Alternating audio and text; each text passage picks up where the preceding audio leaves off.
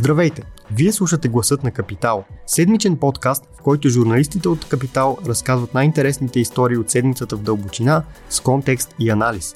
В него търсим и мнение от експерти в сферата на политиката, икономиката и бизнеса за важните въпроси на нашето време. Здравейте, уважаеми слушатели! Вие слушате Гласът на Капитал, а това, което чувате, е гласът на Йоан Запрянов. След много години на теория, тонове хайп, както е модерно да се казва, и милиарди долари инвестиции, изкуственият интелект премина и на практика. Чатботът ChatGPT, разработен от компанията OpenAI, която се финансира предимно от Microsoft, впечатли целият свят с възможността си да дава точни и конкретни отговори на сложни въпроси и заявки, както и с умението си да води цялостен разговор като човек.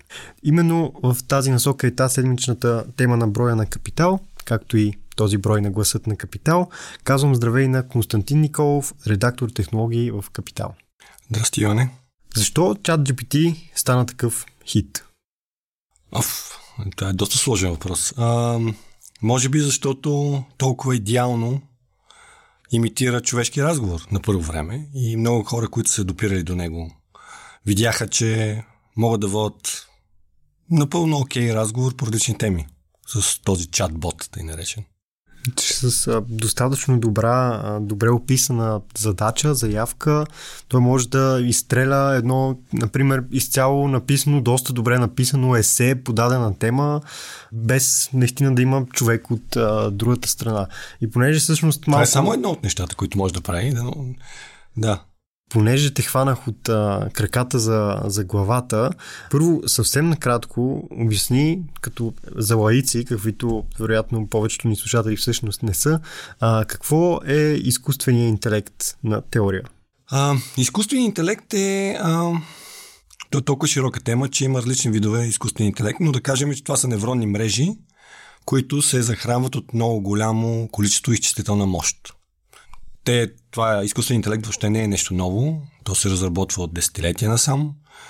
Има приложения в най-различни индустрии, като основната цел е да замести човека в някакви задачи. Пак захранван от много голямо количество изчислителна мощ.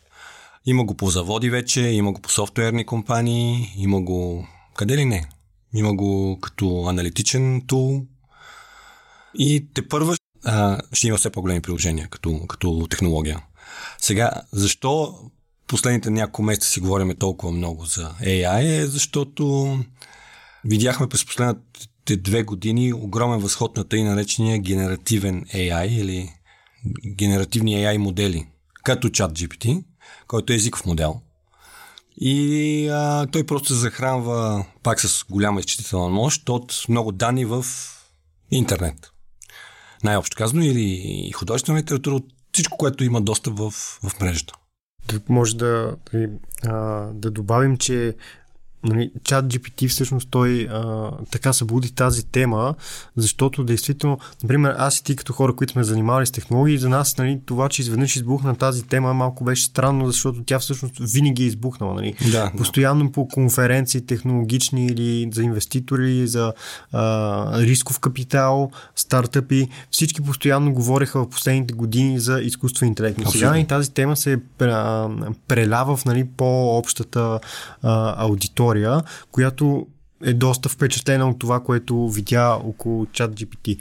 Какво друго впечатляващо в момента се разработва около изкуствения интелект? Мисля, че в темата на броя е пълно с доста примери. Пак тъй наречените генеративни модели, за които споменах, то не е само езикови модели, а има и... Те могат да създават най-различни съдържание. От езиково съдържание, споменатия разговор, по различни теми, през изображение, видео, музика и дори може и да пише и код. И се различава по споменатия от тебе до сега хайп по изкуствен интелект е, че се самообучава. Изкуствен интелект винаги се самообучава, но сега се самообучава много по-бързо тези генеративни модели. И защото преди, ако говорим за този интелект, изкуствен интелект с AI, тъй наречен from English Artificial Intelligence, до сегашните кейс стадите за Artificial Intelligence, те бяха специфични за определени индустрии. Примерно учиш го да изпълнява определени задачи, примерно в един завод, робот, да кажем. И той е съсредоточен върху това, каквито данни ти му подадеш, той може да се самообучава също, но в много строго контролирана среда. Докато това нещо, генеративния AI модел, sky's the limit, се вика. Колкото данни му дадеш, той ще продължи да се самообучава. И затова и тук, може би ще споменем по-късно, ще ме питаш, и контролът е много важен. Как тече контрол и по какъв начин ще тече контрол? На корицата ни сме направили една игра на думи с изкуствения интелект и с естествения интелект. Как в момента ще се отрази или би се отразило навлизането на изкуствения интелект в реалната икономика? То вече има отражение, защото изкуственият интелект се прилага в много сектори. Но за тези генеративни AI модели те първо ще имат много приложения. И един малък пример, спомената от тебе корица, е, че илюстрацията на нея е направена от изкуствен интелект, от генеративен AI модел, наречен Midjourney, където ти му задаваш някаква команда, примерно робот, андроид и човек играят шах в стила на импресионистична картина и то ти го изплюва за 10 секунди, примерно, дори по-малко. И по-скоро, поне на този етап не говорим, че ще ни измести, но напърво ще има приложения, които ще подпомагат хората, тези модели. Това е темата за страха, който той е вечния страх, но тук аз между другото съм от хората, които са на мнението, че има по-скоро от какво евентуално да се страхуваме, ако нещата извън контрол, и то е това, което ти спомена по-рано за контрола. Така че нека разделим този въпрос на две. Първо, от какво се страхуват хората и евентуално как могат тези по-апокалиптични сценарии да бъдат да си ги спестим. От какво се страхуват хората?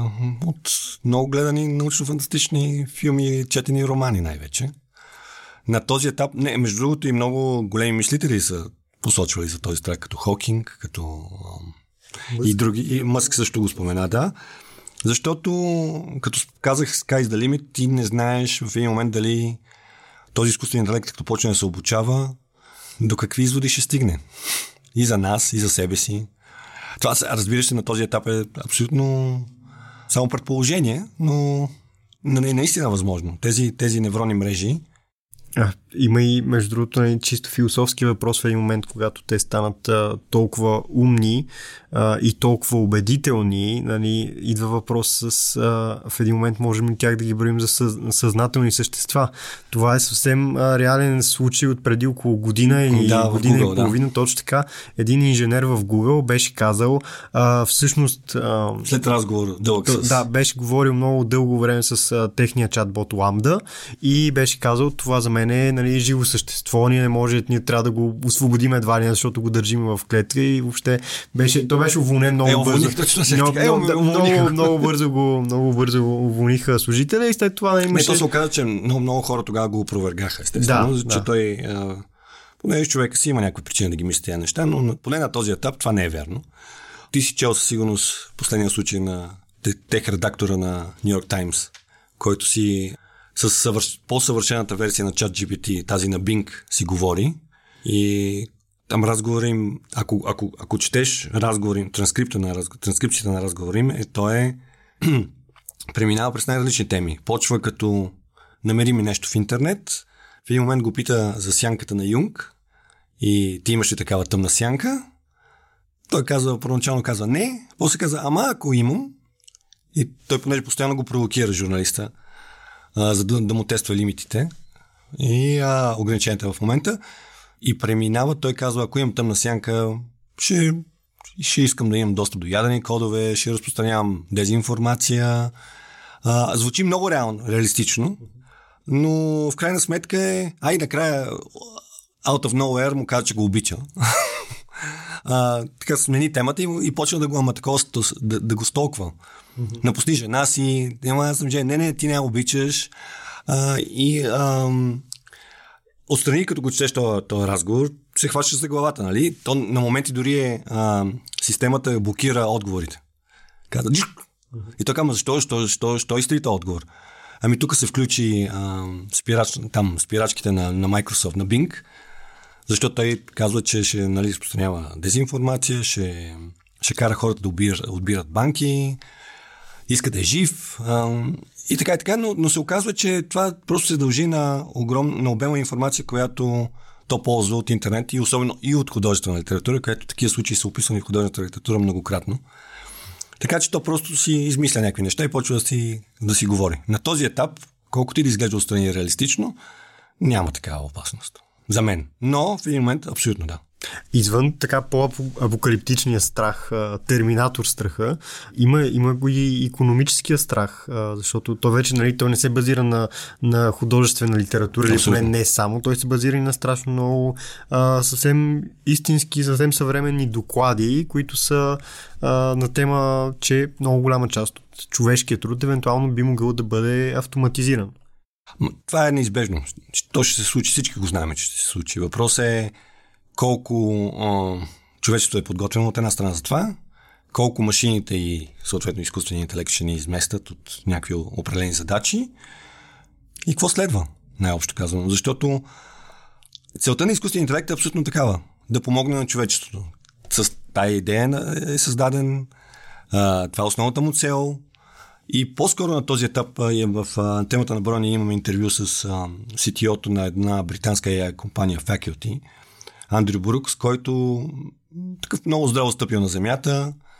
Казва, да, едновременно това в момента е и хайп, и има причина за да сме впечатлени от тези модели, но за мен в следващите години те основно ще се случат за повишаване на производителността на хората. Да те ще ни помагат някакви задачи. Те са, нека гледаме по-оптимистично, са средство за добро на този етап. И същевременно ще подтикнат хората към преквалификация, може би, към труд с по-добавена стойност, към неща, които им харесват, да се надяваме. Това е оптимистичният вариант. Също на темата с страховете, аз тук съм си извадил няма да ти я цитирам, понеже всъщност я нямам пред себе си, може би ще е умно да си я взема от вкъщи и да прочита някаква част от нея, но преди една или 2 години излезе една много интересна книга, която се казва The Age of AI и слушай сега кои са авторите.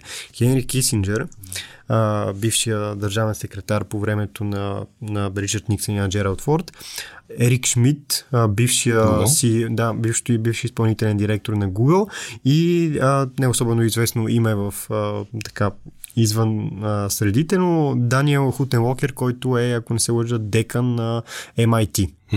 Тоест, има много големи умове, които са написали една сравнително кратичка книга по отношение на изкуствения интелект и как тя евентуално, този изкуствен интелект ще се отрази на живия живот и то на най-големите въпроси. Нали? В случая много лесно мога да разбереш кои глави са писани от Хенри Кисинджер, да го кажа така накратко, но нещо, което те обясняват много добре и аз хем го знаех като инстинктивно и хем беше много интересно да го прочета като подробно обяснение. Огромната част от страховете на хората, тези по-апокалиптичните сценарии, които с теб споменаваме, са свързани с нещо, което все още не е разработено наистина, което е General AI, в смисъл такъв изкуствен интелект, който наистина да може да копира хората, защото ние като същества сме генералисти. В смисъл, ние сме доста добри в това да правиме много неща едновременно, да изпълняваме много функции, без значение, нали, доколко си добър, например, в бягане или в рязане на домати, така пак можеш да го направиш. Мисъл, имаш всичките тези неща, можеш да говориш, можеш да пишеш, можеш да пееш и големият страх е, че в един момент, нали, изкуственият интелект ще стигне до това ниво, в което наистина като човек ще може да върши страшно много неща и още по-големият страх е, че ще го вържи с нещо физическо, т.е. с някакво тяло, какъвто е случая с Терминатор. Е описване в научно-фантастичните книги. Да, точно така, много пъти. Ако някой иска да се изплаши, предполагам, че голяма част от аудиторията ще е гледал, но Екс Махина е супер филм в това отношение.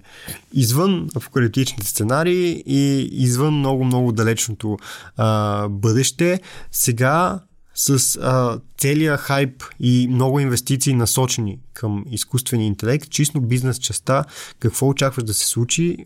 OpenAI, компанията, която разработва ChatGPT, получи наскоро още 10 милиарда долара от Microsoft и все повече фондове, все повече технологични гиганти сега смятат, че се губят в темата или по-скоро, че изостават спрямо Microsoft и се очаква, че те ще налеят още повече пари. Да. Какви са настроенията в това отношение? Всички ще искат да използват по един или друг начин.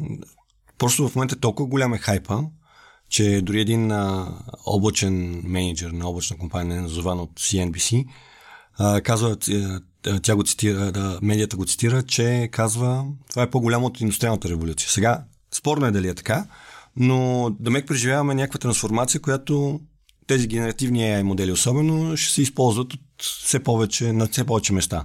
Сега не знам колко бързо ще стане, но напредъка за последните 2 години е огромен и твърденията са, че следващите 2 години ще е още по-бърз. Така че ще видим приложението на тези генеративни AI модели, независимо дали е езикови, за илюстрации, изображения и за дизайн или за писане на код на все повече места. Между другото, тези същите Microsoft, тяхната компания GitHub има един Copilot, се нарича AI модел, който пише код автоматично, според зададените параметри естествено. И от Microsoft миналата година казаха, че вече е поел 40% от писането на код в компанията. Естествено по-елементарната част, но вече използва толкова много ресурси от интернет, някои лицензирани, затова в момента ги съдят, но това е съвсем друг въпрос, че може да пише на всякакви езици, да изпълнява да коди всякакви неща и това е само едно приложение на AI модела. Така че ще го виждаме на все повече места. Примерно, говорихме си с нашия дизайнер вчера. Той избра корицата след много търсене. Mm-hmm. И обаче с помощта на AI. Сега това в бъдеще дали ще е така, не знаеме, но специално тази корица беше един типичен пример за сътрудничество между машина и човек. И според мен ще виждаме все повече такива примери в най-различни индустрии. Примерно има едно друго. Използва се в някаква британска кантора AI модел, за да подготвя документи според определени параметри. И така да помага на юристите в нея. То ти го изготвят и после естествено добавяш някакви неща. И там някакъв менеджер казва, AI няма да измести адвокатите, но адвокатите, ползващи AI, ще изместят адвокатите. Тук говорим все пак за AI модели, които са успешни. Да. Мен един любим мой пример е тя не е изцяло българска компания, но основана наполовина от българи и наполовина от швейцарци, е българо-швейцарска. Lattice се казва и тя работи точно това. Тя диагностицира, проверява и оправя модели, които захранват изкуствен интелект. И Петър Цанков, изпълнителният им директор, с който се виждах преди... И Мартин вече от Инсайт, нали? Той е съсобственик, но не е оперативно в самата компания. Петър Цанков, преди 6 месеца, като се виждахме, той ми каза нещо, което ми се е забило в главата. От всички изкуствени интелект, модели на изкуствен интелект, които се правят и компаниите започват да правят и наливат пари в тях, 85% горе-долу се провалят. В смисъл, просто никога не излиза нищо. Те са захранени с грешни данни. Нещо не е направено както хората и просто в един момент те просто се отказват. След налети милиони или в някои случаи милиарди долари в тях. Като всеки бизнес, това ще има успешни и неуспешни предприятия и модели. Предполагам. Така че да. Точно така. И за финал два въпроса свързани. Първия, кои са най-яките неща, нали, като AI платформи генеративни, които ти изпробва през последната седмица около темата и как стои въпроса с авторското право? Това ще почнем от втория въпрос. Въпросът с авторското право е много интересен и тук вече подлежи и на регулация, защото тези генеративни модели, особено за изображения, използват, ти му казваш, създай, даваш му някакви параметри, създай картина или снимка, то може и снимки да прави, в кавички, на нещо, което е в стила на даден автор, да кажем, който в момента е жив. И то го създава много близко до творбите на този автор, да кажем. Това е хипотетично, но вече се прави. След което самия автор може да каже, ама това е мое ноу-хау, това са моите неща. Да, реално той може да каже, това изображение не би съществувало, ако този модел не е захранен с моите картини. С моите картини, абсолютно. Така че това е само една част от темите за изкуствения интелект и авторското право. Тепърво ще има много. Другото е писане на есета, на дипломни работи, които ползват естествено ресурси от интернет, вече написани, плагиатство. То не знае добро и лошо на този етап. Машината, изкуственият интелект и модела не знаят кое е окей, кое не е. Така че тепърво ще има такива примери, да. Що се отнася до нещата, които ние тествахме основно езикови, ChatGPT и няколко за изображения. Като те са лидери в момента. Лидери по потребление. Те все още са отворени, не са платени. Едното е Midjourney, което е много, много, много добро. Другото е DALL-E, което също е на OpenAI. Него съм пробвал аз, супер яко. Да. И третото е Stable Diffusion, на един голям и много модерен в момента стартъп, Stability AI, който скоро, примерно, набрат 100 милиона. И трите са впечатляващи, ако зададеш. Сега, всичко зависи от командите и работата с системата. Някои неща излизаха много по-успешни от други. Променяш промпта, командата даваш други задания и параметри и нещата, които излязаха и от трите системи са на моменти се хващат за главата. Що се отнася до ChatGPT, си направих първо първата част от едиториала на този брой е писано от ChatGPT. Ще го разберете, като си го купите или го четете онлайн. И го помолих да даде идеи преди малко за седмичен подкаст на Бизнес Вестник. Сега, те са много естествено такива базови, но абсолютно 10 неща е казал. Industry Insights, предприемачески истории, финансови новини и анализи, като за всяко нещо обяснява какво е хубаво да направим. Тех тенденции, бизнес стратегия, да си говорим с хора, които да си описват как са си оправили компаниите. Workplace Culture, естествено Sustainability and Corporate Social Responsibility. Как? ESG. И Global Business. И за всичко това го изплю веднага. Между другото, някои от съвети са много добри. Не знам дали ще ги ползваме, но може да ги прочетем поне, може да барем нещо научим от тях. Но по-скоро на този етап е много бейсик съвети. Сега остава единствено да кажеш, че всъщност ти си някъде друга, аз в момента си говоря с ChatGPT и след някои друга десетилетия, може би така ще се случи, да. Но на този етап, точно да се върнем на регулациите, е много важно как ще бъдат контролирани самите системи. Защото от една страна самите компании си ги контролират. След този разговор на тех редактора на New York Times от Microsoft и от Bing тотално ограничиха, ограничиха системата им, която се казва Sydney, by the way. Неофициално. До определено време може да я ползваш, до определено въпроси да й задаваш, да, защото иначе... Защото в един момент то се побърква малко. Идва сянката на Юнг. Да. Идва сянката на Юнг, буквално. Да. Много ти благодаря за този разговор. И аз благодаря.